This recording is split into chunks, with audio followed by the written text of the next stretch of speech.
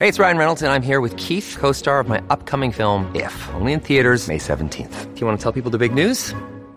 All right, I'll do it. Sign up now and you'll get unlimited for $15 a month and 6 months of Paramount Plus Essential Plan on us. MintMobile.com/switch. Upfront payment of $45 equivalent to $15 per month. Unlimited over 40 gigabytes per month. Face lower speeds. Videos at 480p. Active Mint customers by 531.24 get 6 months of Paramount Plus Essential Plan. Auto renews after 6 months. Offer ends May 31st, 2024. Separate Paramount Plus registration required. Terms and conditions apply if rated PG. What's going on, everybody, and welcome to the Backpacking Podcast, the only podcast where Jeremiah Stringer allows us into his life to watch that beard go from nothing to something of pure beauty. I got a haircut today, man. I see that, man. You got your ears lowered. Fresh. I like it. I like it. So, fresh and fly, baby. So you actually got out in the ice today, huh? Yeah, we're in Kentucky, at least John and I are, and we had this massive sweeping ice storm, which essentially means that I'm off work since I'm a teacher. You know, everybody's probably eating their milk sandwiches right now in their houses, but I feared the terrible weather, got my haircut, and then I actually headed over to the courthouse, and I was going to get my motorcycle license. Like, I had the permit for long enough now. All I got to do is pick up the license, and they're closed due to inclement weather, apparently by court order. So are you indicting yourself, though, that you're getting out in this weather when you're not teaching? I mean, well, I'm off work now. That's true. That's true. You only have to work till 3. That's true. You know, and just so people who aren't from the South understand what a milk sandwich is, basically whenever the weather gets stupid in the South, in other words, a third of an inch of snow or ice, either one of those two things, suddenly the entire state freaks out and every grocery store sells out of milk and bread. So I don't know why those two items are such a big deal. Like, you can't buy them 3 days later after it all clears up. But in the South, milk and bread disappears, and so everybody's having their milk sandwiches at home. So it's gone off the shelf, and nobody knows how to drive. Nobody knows how to drive. Oh, my gosh. And our guest today, he knows a thing or two about this. We were talking before the show, and he is from Alabama. So yes, he's a Southerner. He understands the milk sandwich. He understands the shutdown of the state for minor amounts of weather. So let's welcome to the show the founder and creator of the Hiker Yearbook, Mr. ODIE. How are you, sir? Hey, guys. I'm doing great. How are y'all? Oh, man, we're doing awesome. We're doing awesome. Yeah. Happy to be here. I'm working on the yearbooks every day right now, so I'm not like going outside and hiking constantly. So it's good to just be able to talk to some people. I can imagine. Yeah. Well, you said you're not necessarily quarantined, but you're kind of like holing up so that you can't have any distractions or anything right now. So are you getting? It works well with quarantine. You know, I could just say I'm quarantined, but basically, I decided to rent an Airbnb in the middle of Vermont for the winter in order to work on the yearbooks because 2020 was a tough year and there's just a lot of distractions going on. So I decided to just separate myself and get into a cabin in the woods. I got a little river. There's 2 foot of snow outside. I'm from Alabama. I didn't know that people could live in this stuff. Okay, so question for you, because you said you're from Alabama. You don't sound like somebody from Alabama. I've got friends from Alabama, and you know they're from Alabama when they start talking. Okay, so the thing is, I'm from Huntsville, all right? And Huntsville, Alabama is the place that put America on the moon. Like, we're NASA, we're the FBI headquarters. We have more PhDs per capita than there are anywhere in America. Like, most of my best friends have PhDs. It's weird. But the thing is that nobody from Huntsville is from Alabama. So the way we talk, when I say I'm from Alabama, everyone says that. But there's a huge difference if you're from Huntsville. Alabama is surrounded by Alabama. That's what actually happened. That makes sense. Lexington and Louisville are a lot like that here in Kentucky too. I've got a lot of friends who grew up their whole lives in Lexington and have no accent whatsoever. Crazy. And I'm not from Kentucky, so I'm a Northerner. I actually came from Ohio, so I am definitely not. I'm not. Let's just put it this way: Jeremiah sounds like he's from Kentucky. Well, when you get into the eastern part of Kentucky, You're far away from the Midwest, man. You get the deep accent. Yeah. Now, just so you know, I speak a little Southern. There it is. I like it. I like it. So I've been following you on Instagram, right? I hooked up with you on there. We messaged back and forth. Actually, the person that introduced me to your page was Hunter's Trip. And he told me, he's like, hey, man, I think that somebody that would be a great guest on the podcast is ODIE, who does the Hiker Yearbook. I'm living a dream. It's amazing. Yes. So all your posts on there that I've seen on your story, it's shown a lot about how hard you're working, your setup, and not giving up on your dreams. I think it's very inspirational. I wondered if you would start today by telling us a little bit about where this whole idea of the Hiker Yearbook came from and what exactly is the Hiker Yearbook. So the Hiker Yearbook is a family album of long distance hikers on both the Appalachian and the Pacific Crest Trail. Every year, there's about 2,000 people that merge, migrate either north or south on the Appalachian Trail and roughly the same amount on the Pacific Crest Trail. And out there, it's normal to get a trail name. Like my trail name is actually Outside Dog, and they call me Odie for short. So you meet all these people, and on my through hike, I met tons of people by the name of Skybeard and Twinkle Toes, and so Aristotle. So I got off my hike in 2013 and I got home in the wintertime and I was like, oh my God, I really want to find Aristotle. So I get online and I Google Aristotle and some other guy comes up. But I was like, what are you going to do? Because these were like your best friends that you built bonds with over this journey, and like this guy's name is Twinkle Toes. So the idea was in my mind of there's got to be a better way. There's got to be a way to reconnect hikers after the trail. And this guy made a book. It was a coffee table book, and he put several photos of hikers in the book, probably like 15 or 20 beautiful shots of hikers. And I had the idea. I was like, oh my God, if he would take pictures of every single person that through hiked the Appalachian Trail and put them in a book with their trail name and their real name and their email, then they could reconnect with each other. So I waited till 6:45 in the morning to call him to let him know what he should do. And I called him up and I was like, your book is beautiful. I have this beautiful plan. Here's what you should do. I'm so excited about you doing this. I can't wait to see the outcome. And then he was like, well, you should do it. And I was like, well, I'm not a photographer.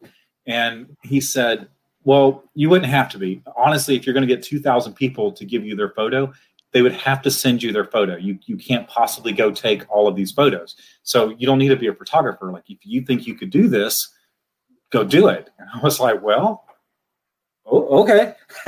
So I've been doing it now for 8 years. 2 years ago, I started on the Pacific Crest Trail. This is the first ever Hiker Yearbook. And the cool thing is this guy here is Gene Espy. He is the second person to ever complete a through hike of the trail. He did it in 1951, and he's the oldest surviving. Of course, Earl Schaefer was the first to through hike. But Gene Espy actually said one time, he said, Earl Schaefer did it first, but I got to brag about it longest. That's a great quote. And, yeah, he's still living. I believe he's 93 or something, but he didn't make it to the last trail days, which was 2 years ago because we didn't have one this year for COVID. So anyway, so I got together and I went to trail days and I started talking to people. And then all these beautiful hikers started sending me in their photos. And of course, on the Appalachian Trail, you would summit on the Katahdin or whatever, but this is the important part here. So I took everyone's trail name when they sent me their photo, and I put their trail name first, then their real name, and then their email. So usually in any other thing in life, you would look for their real name first and then maybe the nickname that you called them. But these people in this book only know somebody by the name of Twinkle Toes. They can look them up. So I did it. This book is about 100 pages long. And the first yearbook had roughly 400 hikers in it. And then last year's 2019, I had 1,700 hikers on the Appalachian Trail. Wow. And then we started doing the exact same thing on the Pacific Crest Trail. And that was weird for me to do the jump from the AT to the PCT because, I thru hiked the AT and I was involved in trail clubs and things like that. And I didn't know much about the PCT. So I'm doing the Appalachian Trail yearbook for a couple of years. And every year somebody said, do it on the PCT, do it on the PCT. And I was like, but I'm not a PCT thru hiker, And then it was funny because this was one guy that I said that to, he literally said to me, well, you don't have to be to make a yearbook. I was like, oh, man. So, I love how, like, when I find out something I don't have to be, I can go do more. But so I jumped in and went out and hiked the PCT for a month straight. And I just literally spoke to every hiker out there. I was just like, hey, got this idea. I want to reconnect you guys after the trail. Send me your photo. I'll do the work. I'll put a book out every year. And then, like I said, that's been going since 2014 now. So this is over 1,000 pages collectively of nothing but hikers and their names and their stories. I've never taken a paid ad. I've never had a sponsor. Like, I've kept it 100% pure from the first page to the last. It's just about the hikers and it's just about the trail. I like to highlight things like Leave No Trace, trail clubs, work like that. But mostly it's a bunch of hikers in line exactly like they are on trail. And it gives the community a way to reconnect after the trail. Wow. That's incredible. I love it. That's incredible. Let me mention this. If you all want to see what Odie's talking about, because if you're just listening right now, he's been showing some pictures and pages and that kind of thing from his hiker yearbooks. You can watch on the Backpacking Podcast YouTube channel. So just a heads up. Go ahead, John. Sorry to interrupt you. No, that's fine. I'm just curious because I love trail names. I think they're fantastic. I've got a buddy whose name is Flash, and he actually did the trail in 2012. So he was right? Actually, no, this is a better story than that. One night he decided to go to the bathroom and forgot to turn his headlamp off. And he was looking down as he was going to the bathroom. And let's just say he got the name The Flash. So what are some of the more funny or interesting names, like trail names, that you've heard over the years that just have stuck in your head over time? There's some common ones from a thing that you wouldn't think would be so common, like Mousetrap. There was a lot of people over the years that have been named Mousetrap. And more than once, I've heard the story that basically they put their backpack out at night at the shelter and they go to sleep. In the morning, they just throw their stuff inside their backpack and they hit the trail. They get to where they're going. They open up their backpack. They have a dead mouse because a mouse was inside the backpack, and now they have hiked 8-9 miles carrying a mouse. Oh, no. They'll get the name Mousetrap. That's always a fun one. And a lot of times you get just Dave, just Tom, just Rebecca. It's people that they don't really take a trail name, so I'm just Dave or whatever. And then it kind of becomes where just Dave is your trail name instead of just being just Dave, which is a strange one. But that happens a lot every year. You get a lot of just names. And a few years back, there was a guy that was hiking and his name was just Dave. And he had a hiking partner that was doing 300 miles with him. And I said, well, you send your picture in too, because it's about, every long distance hiker on the trail. And he said, well, I don't really have a trail name or anything. And I said, well, put just Mike. That way your trail name will fall alphabetically with just Dave and y'all be side by side. You'll be just Mike and he'll be just Dave. He's like, yeah, I love it. Let's do that. So the next morning he says, hey, I want to change my trail name to just Mel. And I was like, oh, okay, why? He said, well, because my son's name is Justin and my daughter's name is Melanie. And I was like, wow. So that's cool. You've taken the unnamed trail name and you can go so many places with this. So they call me Outside Dog because I like to, I hike with several different types of groups and I sleep outside. That's awesome too, though. I met somebody on my first ever backpacking trip. I was doing a section in the Smokies on the AT, and it was completely different culture to me. I'd never even heard of thru hiking, and they were telling me about their trail names. and they gave me one. And then I was asking about theirs, and there was a girl named Mousetrap. And of course, I asked her how she got it. And she told me that she spent days with a mouse. Like, they went to a hostel. You know, they were like, we don't need to stop it, right? We don't need to take a 0. We don't need to take a Nero, but we'll stop because we are stinking awful. It was her and her boyfriend. They're like, we just need a shower. We need to wash our clothes. We don't know what the deal is. Oh, God. They took their shower and everything, stayed at the hostel, left the next day. And they were like, man, we shouldn't be stinking already. And sure enough, there was a rotting mouse in her backpack. Been in there for days. Yep, good old Mousetrap. Yeah, good old Mousetrap. And that was 2018, right? Whenever I did that, yeah, that was May to June of 2018. Yeah, so they're probably in. I'm assuming she's probably in the yearbook then. Oh, what's her trail name? It was Mousetrap. Well, duh. All right. I have another great hiker story about the Smokies. So I'm heading into the Smokies now. I've never done the Smokies when there wasn't snow. I don't know why. I just hate myself, I guess.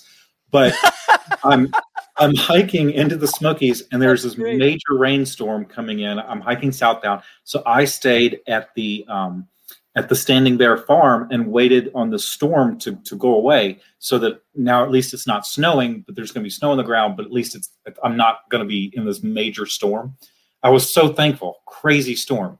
Next day, I hike 9-10 hours or whatever. And I see this hiker coming down off the hill, and there's plenty of snow on the ground, and he's not wearing any shoes. He has stuff sacks around both of his feet, like waterproof stuff sacks that he dumped out his food bag or whatever, and wrapped those around his feet, and he was wearing flip-flops inside that because that's what he had. And I was like, and he had such the greatest attitude. He's like, how much further into this hostel? And I was like, you're like 9 miles or what, you know? And he was like, I've been hiking for 2 days with these no shoes. And I was like, why? And he's like, well, when it started to snow 2 days ago, I went to the shelter and I put my shoes by the fire so that they would dry off. But then the shelter was completely full. So I stayed in my tent, and my tent was a little bit ways from the shelter. And when I wake up in the morning and it's split in snow, I decide there's no reason to get out of bed until 2:00 in the afternoon. So I go down to the shelter. The shelter's completely empty and my shoes are gone. Because the Ridge Runner or whatever, you know, they pick up anything left at the shelter. So they didn't see his tent. You know, there's abandoned shoes there. So, you know, the responsible thing is to pick up and remove the shoes, which is what happened. And he's like, well, there's snow on the ground. It's a 2-day hike to where I want to be. What do I got in my pack? Let me see if I can get through this. And he did it. And he hiked for 2 days. I mean, there was wear and tear on those dry sacks on his feet. It's the most incredible hiker I've ever come across. Great attitude too. He was so excited about getting to the hostel. I can imagine. Hey, John, has Jason told you about this guy that he met on the trail? So Jason, his goal is to section hike the entire Appalachian Trail.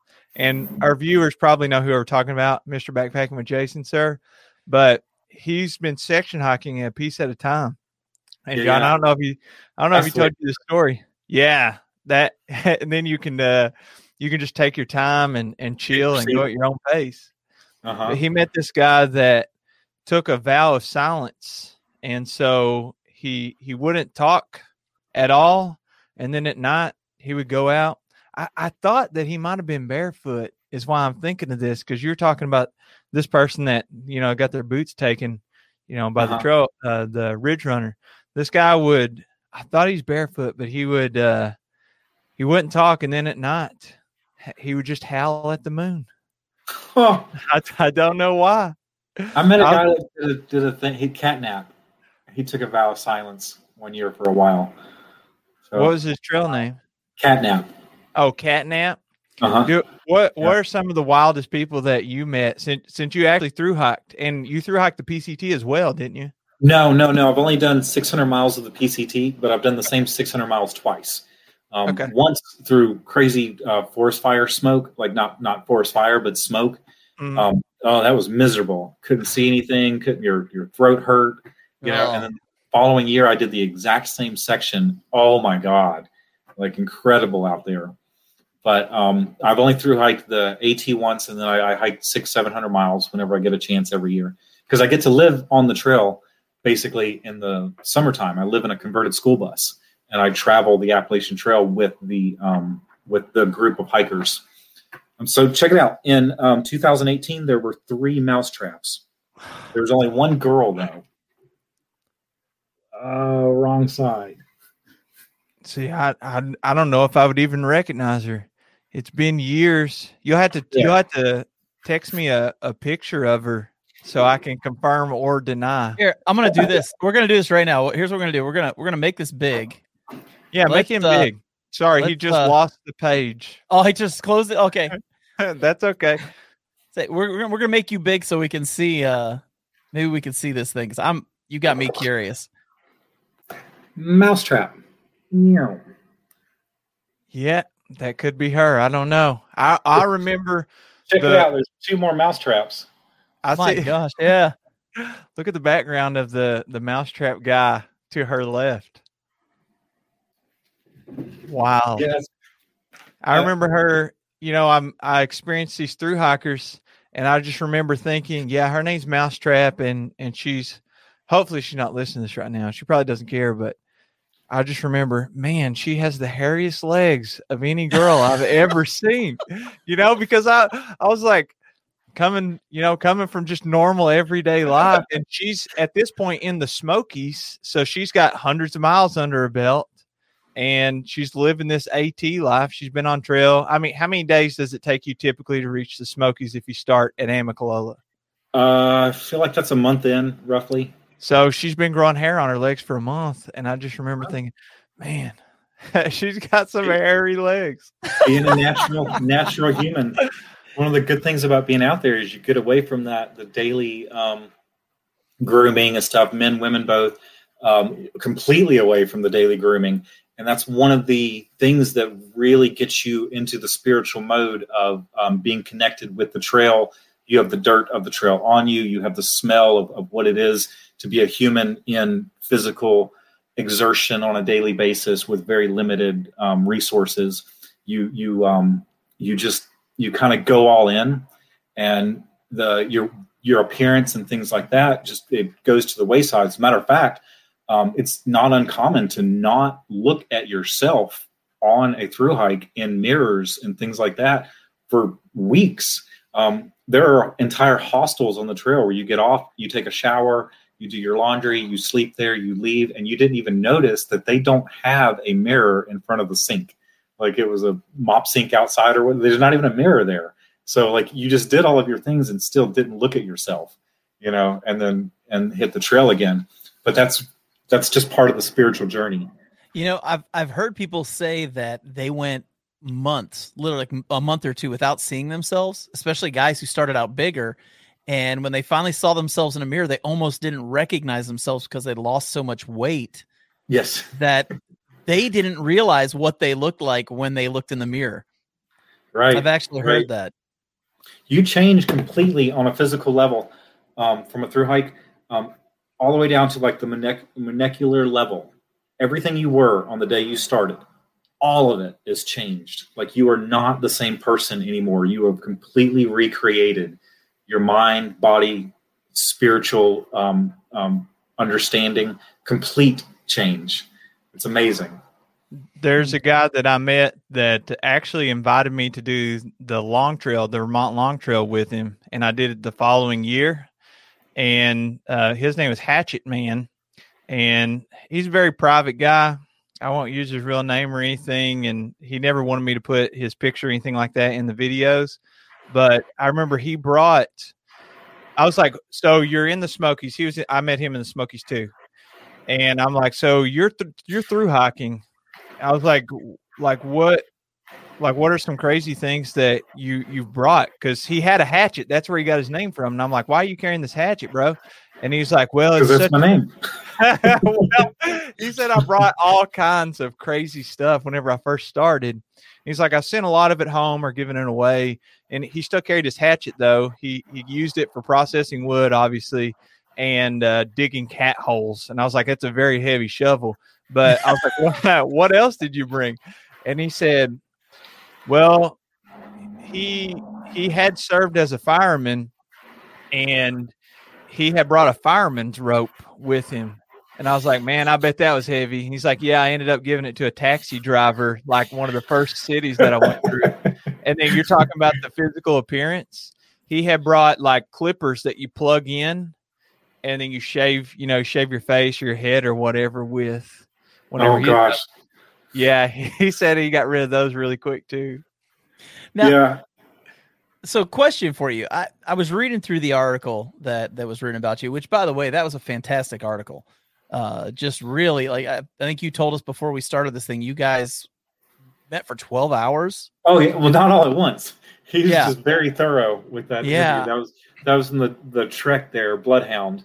Incredible article he wrote. He was so very thorough. Yeah, it was great. And one of the things that I remember reading is there was a point where you were ready to give up the yearbook. Yeah. So what led to that, and what got you to that point? So this project, it's a passion project. I saw a need in my community, and I wanted to, fulfill that need. But also in life, you have to hit certain points. You have to, food, water, clothing, shelter, some sort of normalcy, and honestly, money. It takes money to maintain, especially once you get to a certain level. The first year when I did all of this, I only went to the Trail Days event. So it only took, 2 days of my time, and then in my off time working on the books. But now, in order to pull in the 1,600 and to be more involved into the community and things that I can do, I'm all in 100% of the time. I wake up at 5 a.m. every morning. Usually I'm handling hikers till about 10 o'clock at night or whatever. And this is 7 days a week. And it takes money to move. You can't not move. And it's a very limited project. The thing about a yearbook is if you're not in it, you're not going to buy it. Like, yeah, they're great. And I could literally say there's probably 25, 30,000 people that love this hiker yearbook project and think that, it's something worth having. But, I can't expect those people to want to buy a book that they're not in. It's very niche. And I also don't want to, because I do this book for the hiker directory.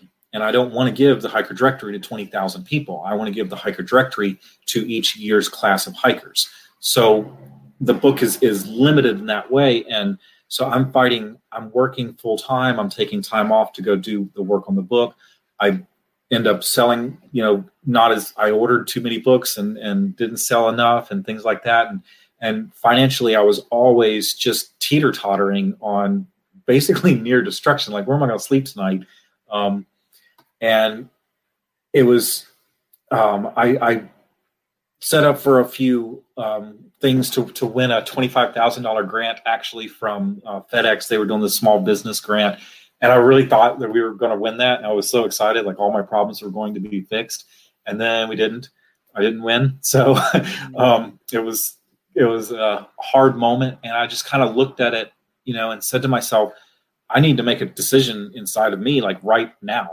Like, I need to realize these are the facts, that I'm not going to be able to pull in a great salary, but I am going to be able to live a good lifestyle that I want. And I needed to make sure that lifestyle was what I wanted. So I started questioning. And the thing about walking by faith is when you start to question, you really fall. You fall a long way because you didn't realize, that you were even walking on the water at the time, and you started questioning yourself, and you're like already out there in the middle of the ocean. So I was in the middle of the ocean on a dream, and I was questioning, like, can I do this? And that was not a great place to question it. But in those moments, there were several that came up alongside of me and said, hey, what do you need? You need food, water, clothing, and shelter, boom, we'll provide this much for you. We'll give you that. We'll support you in this way. What else do we need? Just keep working. And I just did. I just kind of trusted the community and pushed forward and, put out my 10th book. So, but I think that when you choose a lifestyle of a service project like this, you have to get to the point where you really do question, because deep down on a core level, we're all very selfish individuals. And I need to say to myself, like, what level of selfish am I? How much am I willing to give in order to make this happen? Or I need to stop now and come up with a new plan. And so it was a hard couple of years, but I'm glad I faced that.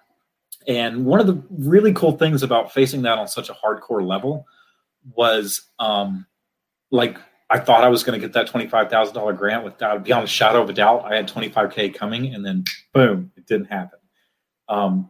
That type of rip away in 2020 with COVID, of course, I knew that this year was going to be smaller than any other year and things like that. But I was like, I'm just going to keep doing it. I'm going to maintain. If I could just get through 2020, maintain, and then hopefully with the vaccine and other things, we'll get everything under control and the hiking community will be back full-fledged. I just got to maintain in 2020. On July 4th, I was at one of the hostels, and I'm actually building a fire, and my phone starts going off like crazy with text messages. So I ignore that, and I continue building the fire. And once I get the fire built, I stand up, I look at my phone, and it's pictures of my apartment and my home office on fire, completely engulfed. Oh, no. So everything that I built, everything over 8 years, the office, my office chair, my mouse pad, external hard drives, all of my trail memorabilia, my uniforms from when I was in the Navy, everything. I was standing there. I looked back at my bus, and I live in my bus only during the trail season, and I keep it very minimal. It's got a change of clothes and a couple of blankets. It's very minimal. And I looked at that and I said, honestly, that's all I have left in the world now. And I didn't know what I was going to do about rebuilding the office, but I was like, well, this is not the first time that it's all been ripped away. Like, I thought yesterday, beyond a shadow of a doubt, that I would have my computers and I would have my my office stuff, everything that I need to produce this book. I will have that when I get home. And today, I don't. That's over. It's gone. So I stood there in shock for a moment, but I immediately remembered that FedEx grant. I went back to that in my mind, and I was like, this is literally just like that. And you're going to make it, and you're going to be okay. So luckily, I was with a very good friend at the time. She's ex-Mennonite. She was working at the hostel this year, and she's lived a very simple, plain life. And she left the Mennonite community and stuff and works very hard on the Appalachian Trail community and other things. And I was able to sit with her, and I was just thinking to myself of all the people that I could be with on the Appalachian Trail, that I'm with someone who has been the minimalist for her whole life. I'm talking to someone about me losing everything, who literally has a fiddle and a change of clothes upstairs in a temporary room because she's working at the hostel. And this is the person that was going to be there to let me tell my story of how, I just lost everything. And so that was just another moment where the trail is going to provide. So obviously I just pushed on because there was no going home. There was nothing to go to. And so I got in the bus and I continued north. And then it was kind of weird at the end of the season, because at the end of the season I was supposed to go home. And then, the leaves started changing in Maine, and I've never stayed in Maine for the full change of the colors. So they started changing, and I was just like mind blown that for 8 years I've been in Maine, but I've never seen the leaves change like that. But it was kind of like, hey, that's a warning. Like, you're running out of time. What are you going to do? And so I just did what hikers do and took the next step. So I went home and moved in with my parents for a week, and then I got a temporary job this year actually working in New York, which provided a house. So that kind of just worked out great.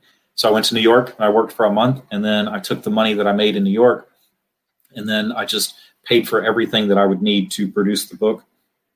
I rented the Airbnb for 3 months or 2 months, rented the Airbnb for 2 months and got on a meal plan where they send you the food in the mail. God, I love living in 2020. They'll send you food in the mail. 3 minutes in the microwave and you're eating gourmet food. So I paid for all of that for a month. So all my needs are covered. It's just food, water, clothing, shelter. Just all you have to do is hit the basics. And then like you can do amazing things. And so my personal journey in this yearbook, I really appreciate the downward spiral moments, you know, because it feels a lot like falling, but looking back over time, I see that was actually flying, you know? So yes, it was scary, but if I would have just taken a breath in that moment, the only difference of falling and flying is faith.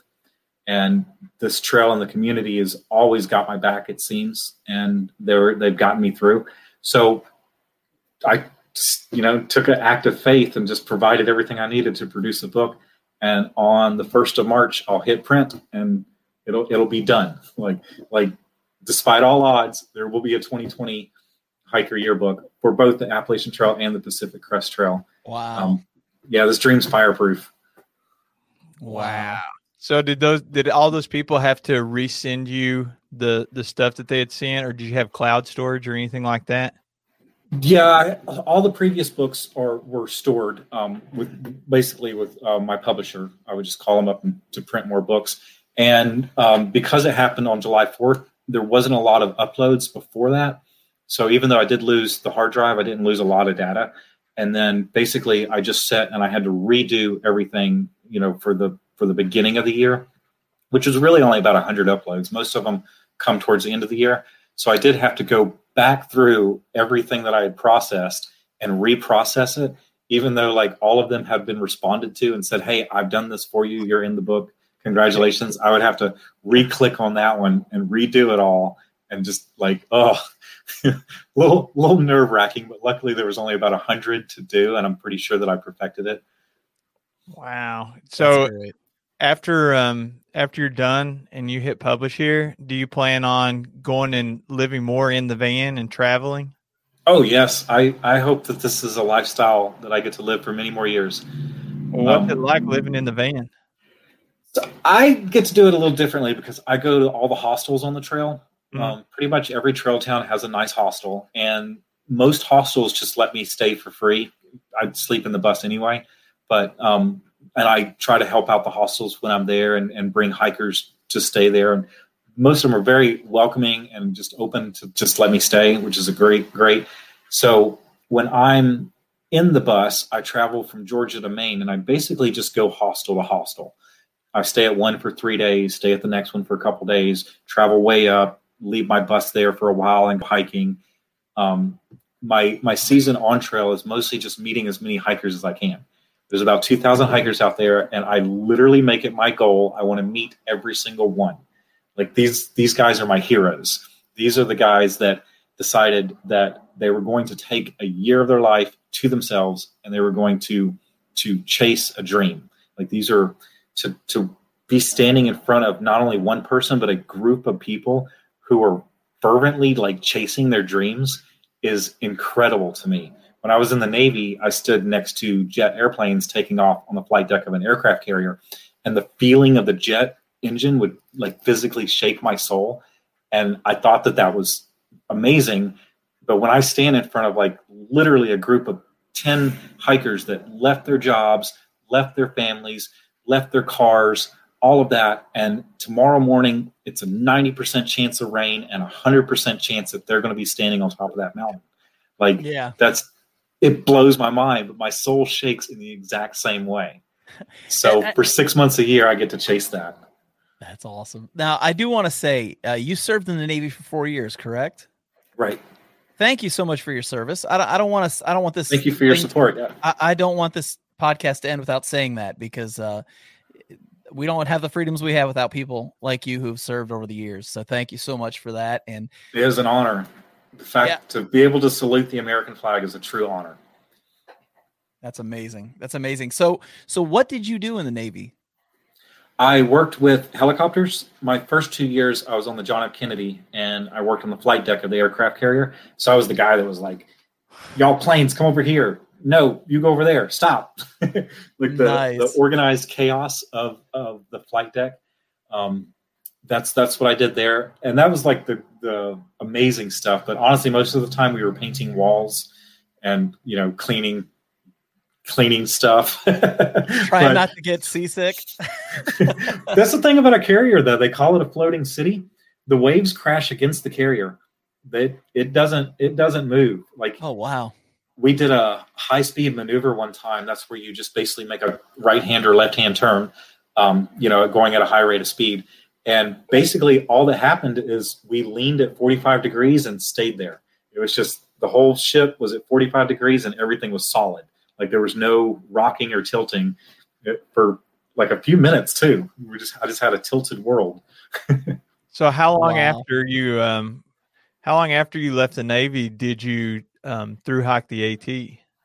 I got out of the Navy in 2009 and I hiked the AT in 2013. Yeah. I started a lawn care company before then, and then I was miserable and didn't want to have a lawn care company anymore. So I sold everything and hiked the trail. It's a lot harder to make money through hiking than it is owning a company. True. So with the bus, I'm sure you experienced a lot of trail magic whenever you were through hiking. Oh yeah. So do you ever get the chance to utilize that transportation to take you places and give trail magic to other people? Oh, constantly. Like I never charge for shuttles. So most of the magic that I do is just a free ride, to and from town and things like that. But one of my favorite things to do is trail magic. I'll set up at a trailhead somewhere and I like to do things that are completely unexpected. Like you kind of almost expect somebody to be perfectly at a trailhead with ice cream. But one time I took a bunch of ice cream with another friend of mine and we put ice cream in our sleeping bags and then stuffed those into our backpacks. And it was like 90 degrees that day or something. We had a bunch of spoons and we hiked in for like 8 miles and we would pass through hikers and be like, hey, would you like some ice cream? And we just looked like we have backpacks on. And they're like, well, yeah, I'd love ice cream in the middle of nowhere. And it's like, well, click. There you go. That's awesome. How well did it work? Awesome. Did you get like a little cup? Oh, the sleeping bag thing works really well. It insulates, right? So it just keeps them cold. So were the little cups of ice cream? Is that what you brought out? I got them the big ones. You don't buy hikers a little. You want to get your hand bitten off? So you're gonna come. You better come right. What's the craziest trail magic or situation you're in, and you're just like, the trail provides whenever you're through hiking? I hiked the now I can't think of the Highlands, the Roan Highlands. I hiked the Roan Highlands one day when I definitely should not have hiked the Roan Highlands at all. But I decided that I wanted to push on and just go on into the next town. And there's a road at the top. I was going southbound, and as soon as you get over, there's a road. And before I got to the tree line, there was a guy, and he comes out. And he says, "Hey, be sure you put your pack cover down really tight because mine blew off. The wind is horrible. Honestly, I wouldn't even go up there. It's really bad." And I was like, "Well, that's fine. I'm just going to push over." So I go, and then this girl's coming down, and she's got her rainfly in her hand, and she's like, "Hey, don't go up there. The winds are too bad. You should not do this." My rainfly came off. Luckily, I grabbed it, and I was like, "All right." So I tightened it down really hard, and I just went. And I'm like hiking at an angle, and they're like, it's ice rain, and it's hitting me in the eyeballs, and I'm just like, why am I doing this? And then I get up and over, and I get to the road crossing, and it's pure whiteout at this point. And a car pulls up right next to me on the road, and she goes, "Hey, do you want a coffee? I just got one from McDonald's," and she hands me a coffee out of her window. And I'm just like, oh my God, you literally saved my life. And then she drove away. That's awesome. Okay, so we had the strangest thing happen. There were a group of us that went to Wisconsin last year, went backpacking. And there's a bunch of us that do YouTube channels that we're all friends and we go hiking together and stuff like that. And so we're up in Wisconsin and we're in the Kettle Moraine. We're hiking through there and there's a section where we cross the road. So we crossed the road and we set up all of our chairs alongside of the road and just ate lunch on the side of the road. No big deal. This random car pulls up, stops. The guy opens up the back of his trunk, pulls out a box and goes, "Do you guys want some Girl Scout cookies?" Yes. And he literally hands every one of us a box of Girl Scout cookies. Everyone had their own box. It was incredible. I've gotten trail magic before, but nothing like that. Nobody's giving me a whole box of Girl Scout cookies, you know? One of the coolest things I've ever had happen. It was so not that funny. I'm condoning dumpster diving, and not that I've ever gone dumpster diving. But one time What a way to segue segue into a statement.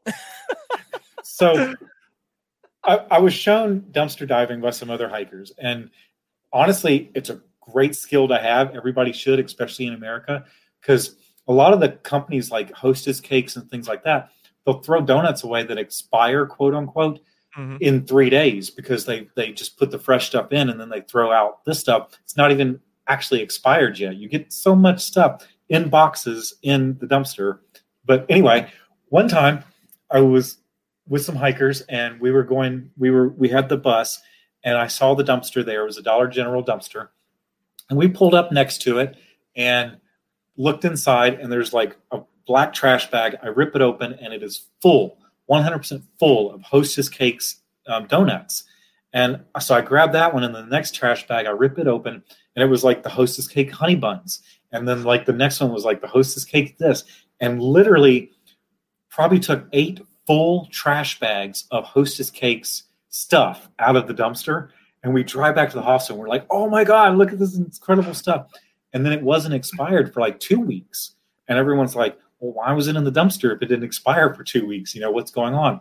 And somebody Googled it on their phone and there was a recall because there was maybe peanut contamination in the flour that they made the cakes out of that week.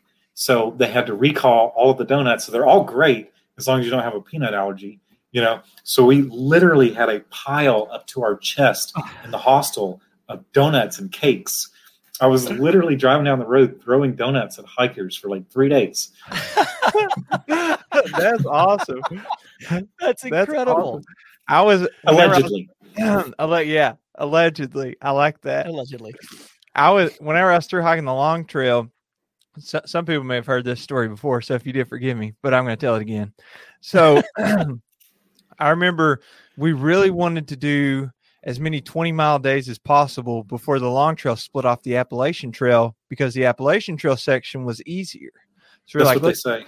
Yeah. Well, I got to tell you, both sections are hard, but the long trail part that splits off was definitely harder, more rugged for me anyway, and less maintained. So the AT it's tough up here in New England. Oh yeah, it's hard. A lot of rocks, a lot of mud. So we're hiking and we've been walking in the rain for like 9 miles and it's like 40, 45 degrees and we're walking through all these beaver bogs and it's just miserable. So we get to this shelter that's like halfway up a mountain and we're like, well, we really want to reach this next shelter, but it's 10 miles away. And it is a super, super nice shelter, like a 2-decker. There's a hammock hanging up in there. There's bunk beds, you know.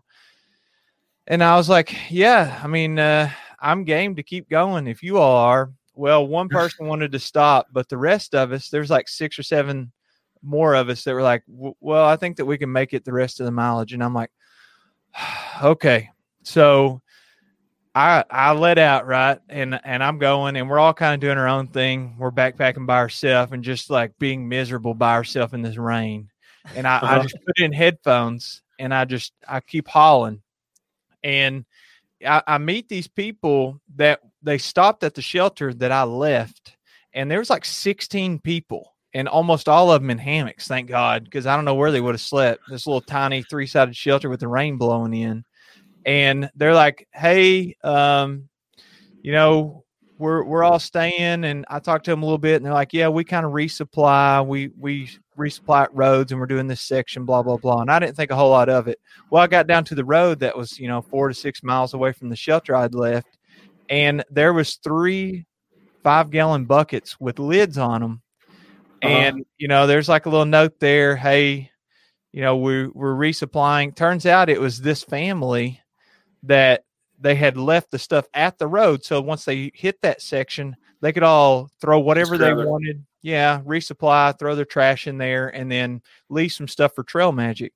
And I was absolutely miserable. And I had to do my first 3,500 foot mountain, and it's 40 degrees and raining.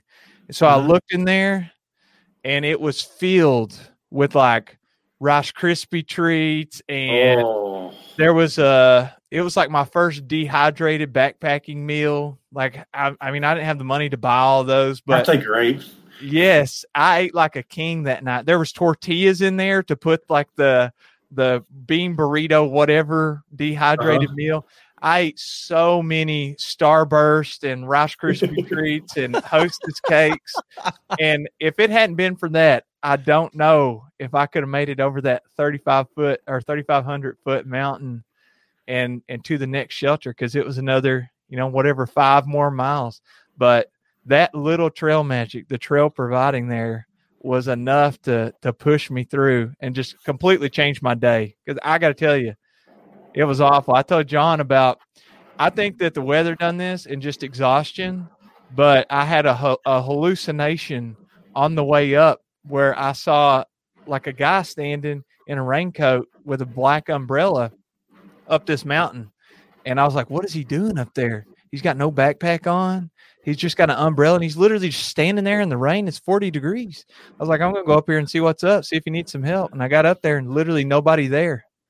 Oh. Yeah, but the Trail Magic, that's where it's at, man. There's a lot of ghosts on the trail. I believe that. Well, I didn't even think of that. John, what if it's a ghost?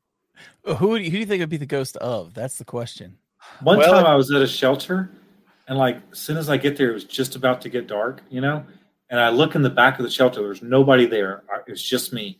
And I look in the back of the shelter, and I thought that I saw a baby ghost, and I was like, oh my God, like, is that a baby ghost? I look over, like it's not disappearing or anything. I was like, there's a baby ghost in this shelter. Holy crap. So, I grab my headlamp and I walk up there and I shine a flashlight on it, and it turned out just to be a tissue paper. I thought, That's great. That's great. I was scared. So let me ask you this. We're talking a lot about the yearbook, and we're talking a lot about your experience with other hikers. What was the feeling you felt when you summited Katahdin? I want to know what it was like for you when you finished the AT and you became one of these people that you admired so much. Oh my God. That day I cried. I definitely cried.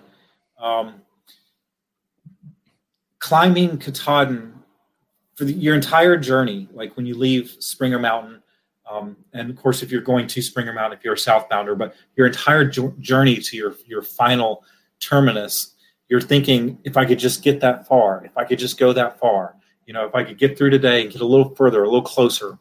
And it's this big star that's on your horizon, and every day you're working towards it, and you're a little bit closer, and it's getting a little brighter, and you're in your mind constantly with I'm so glad that I'm here, but I want to get there. That's where I'm going. So, and then as the months pass and the trees change and your body becomes more hardened, and you're doing bigger mile days, you're getting there faster, and the excitement's growing, and you see the summit as it's going to be this life-changing thing, and you just can't wait to get there, and that's going to be the end of it, and that's the finish. And then when you climb that mountain, almost in a cruel joke, you realize that that's the start. Like everything you did, everything you hoped for, all of this, it's over now. But this isn't the finish of that. Like that was something you had. This isn't the moment that's over, because now you'll have that for life.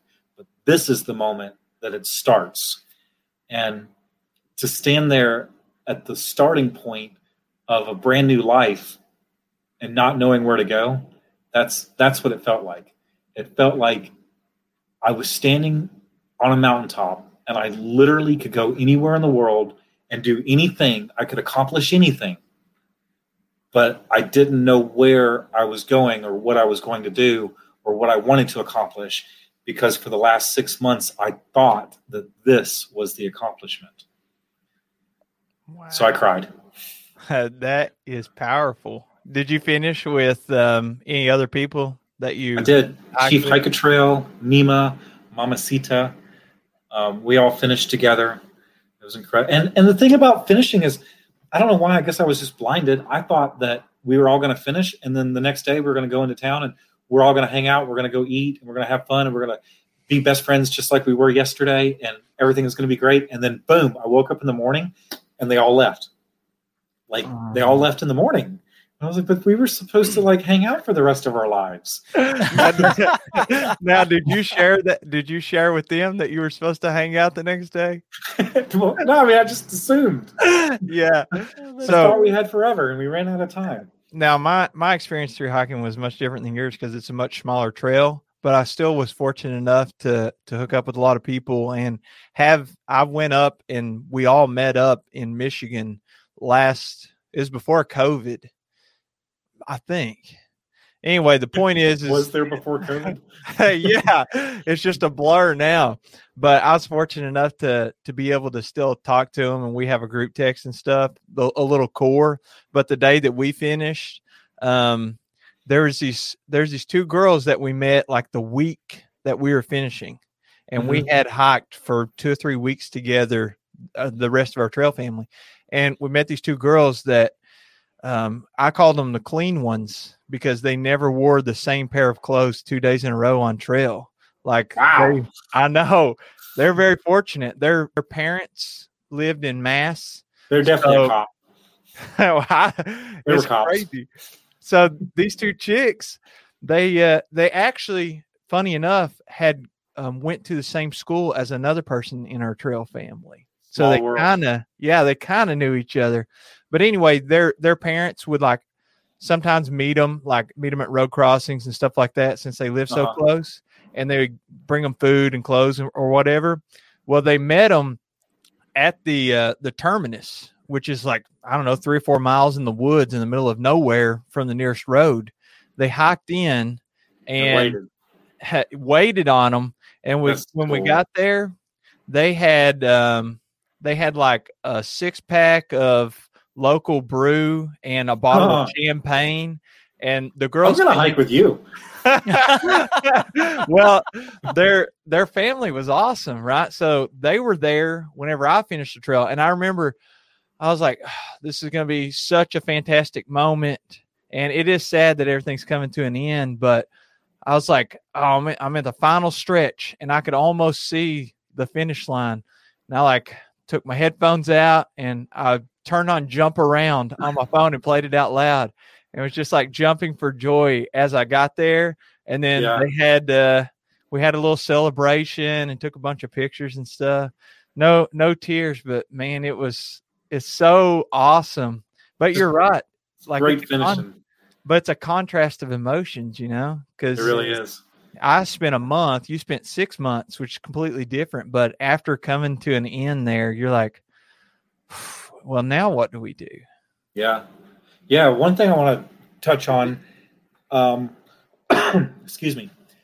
So in 2020, there was the whole push for no one to do a long distance hike on both the Pacific Crest Trail and the Appalachian Trail. Mm-hmm. So this, and I'm sure also the Continental Divide Trail, but the thing that I saw this year firsthand by still just going out there, first of all, I'm glad that there wasn't, 3,000 people migrating north along the trails to keep it down. But the thing is that there were still thru hikers, and I knew that there was going to be thru hikers no matter what. If World War III breaks out, there's going to be thru hikers. I guarantee it. The call to do this, the call to a pilgrimage, to a journey is so strong that It's an unstoppable call. Now, the Appalachian Trail, everyone that's doing it has not been called in that way. But when you get down to the point that you say no one can hike this year, you're going to have those people that were called to hike. And that's some of the things that I saw this year and wanted to touch on for those that were saying, oh, they should never hike and they're entitled and they shouldn't be out there on the trails during a pandemic. Some of the people that they're talking about, for instance, is one guy by the name of Mighty Bones. Mighty Bones was ran over by a car and was told he would never hike again. Not hike, walk. He had never hiked before. He was never a long-distance hiker in the first place. But he was ran completely over by a car, was in a wheelchair, and was told he would never walk again, and somehow heard the words Appalachian Trail. Something woke up inside of him, and he said, not only am I going to hike, but I'm going to hike the Appalachian Trail. He was out there this year in 2020. You're going to tell him to go home? Like, no. That call literally was that strong to him that no one was going to tell him to go home. He had come from a wheelchair to where he was and was climbing mountains. You weren't going to tell him to stop. And there was Pappy, who's trying to become the oldest person to through hike the trail. This man is a veteran. He actually came to America as a refugee from war and then joined the American military and got his citizenship, fought in the Korean War. A triple crowner, has bicycled across America a few times, and I think he's 87. So wow. I saw him early in Georgia, and it's snowing and freaking cold, and he's 80, and I was like, hey, let's go into town. Let's get off the trail for the night. And he's like, no, I'm hiking. And I was like, okay, well, do you know about the pandemic and the fact that everybody's saying go home? And he's like, yeah, I don't care. I'm hiking. And I was like, well, yeah. But do you know that the people are saying, like, you shouldn't be out here hiking and things like that? And he looks at me and he says, I don't care. I'm hiking. And I was like, what? That was my first experience with a hiker, to see that resolution. And, in an 80-year-old man, what are you going to do? Are you going to say no? You're going to put him in handcuffs and drag him off the trail? Like, he's got the right. He's earned it. He fought for this country. He's given his life and done some amazing things, and he's going to hike the trail. And in all honesty, there wasn't an overcrowding in the hiking community, and there wasn't a major problem with hikers hanging out in towns and a lot of the things that the ATC rightfully so worried about. But to see people that started their journeys like that, there was one girl that didn't make the trail this year. Her ashes did. But she, unfortunately, after planning her hike, committed suicide. Oh. So she never made it. But her ashes did. Her ashes were carried on the trail this year.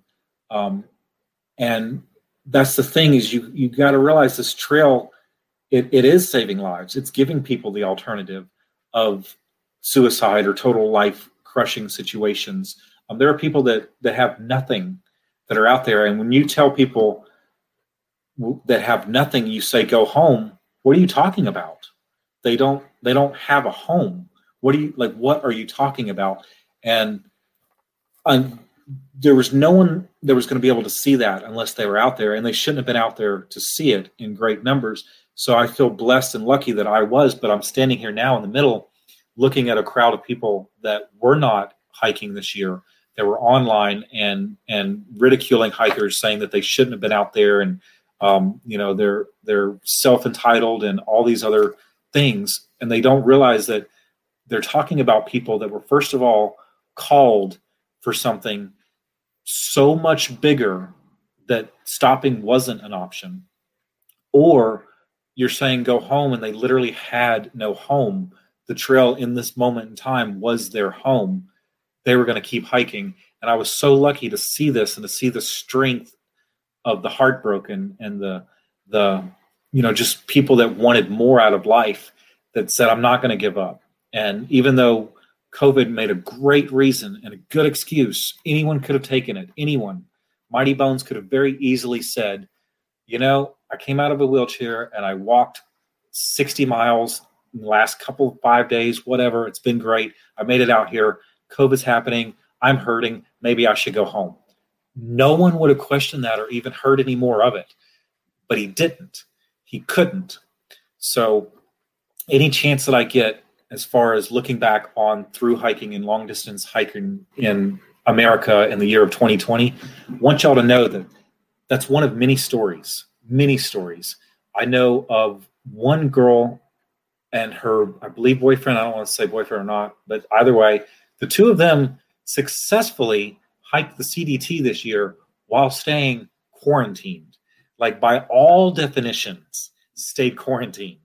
So they hiked the entire CDT and did it. Like, I would confidently say that they stayed more quarantined than me in my cabin in Vermont right now, because I go to the gas station and, a couple times a week or whatever. Like, they did it. It was possible. There were several that did it, and there were several that couldn't not do it.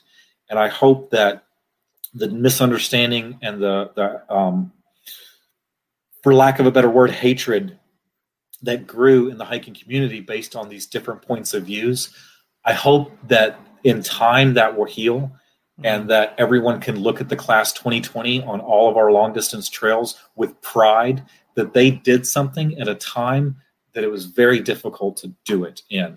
And the ATC was not wrong in telling them not to do it. I'm glad that the ATC took the stand they did and said, this is not the year for through hiking, in order to get the numbers down as low as they got them. But please understand, at that point, you can't get these numbers down to zero. It won't happen. So I'm glad the ATC got the numbers down low. And I'm glad the community decided in a whole that we should not be sending 3,000 hikers up the trail. But for those that did complete their long distance sections in 2020, should be looked at as people that were healing, people that were growing, people that were achieving, people that were respectful to the trail and the 7 Leave No Trace principles. They were respectful to the trail towns. They represented all of the hiking community, and they did it literally while taking ridicule from the hiking community. I think that we could look at the class 2020 with great pride. I think they did a wonderful job on all of America's long distance trails. I think that the trail really changes you, and hopefully, as with less foot traffic, as the trail and nature is healing, better for the trail. Yeah, some of these relationships can heal, and I mean, we're all in different circumstances, but we told you to fly by, and I'm sure it did for you as well as us. But is it over? We're an hour and 6 minutes in. Yeah, so we've actually been going for a while, but that's cool, man. It's been awesome. It's been so much fun chatting with everybody at home. Google Hiker Yearbook. That's how you find me. Just Google me. We're actually just about to say, how do people find you? Yeah, I'm Googleable. Awesome. I have my little sister. Of course, she doesn't think it's so cool any now because she's 16. But back when she was 13, it was really cool that people could Google her older brother. She would tell the kids at school, like, "Oh, you can Google my brother." So everybody at home, Google me, ODIE. So Google ODIE Hiker Yearbook, and on ODIE. ODIE. Yeah, ODIE Hiker Yearbook. You'll see a lot of fun photos. I once climbed Mount Washington and raised money for Hike for Mental Health. I raised $1,000 for Hike for Mental Health. So if you look deep enough, you'll see a picture of me in a dress singing "I'm a Little Teapot" on top of Mount Washington. But it was for a good cause. That's awesome. Well, I'd love to talk to you more and have you back on. Well, sure thing. Future. I'm sure that we could talk all day. But yeah. All right. Well, thank you so much, ODIE. John, you want to take us out? Yeah, ODIE, thank you again, man, and we will catch you next time, buddy. Great. Hey, I really enjoyed it. Yep, we'll see you. Looking forward to the show. Awesome. That was a blast, man. That was a blast. As always, man, why do we have such great people on this show? It just makes it so much easier for us, doesn't it? Man, it makes my job really easy. ODIE is super fun to talk to. He was. A lot of great stories, too. We need to hear more of these stories. Maybe we need to get this guy on a live stream. This could be fun. Oh, yeah, for sure. This could be fun. Well, either way, Jeremiah, for you and for me, Thanks for listening, folks. We'll catch you on the next one. Adios.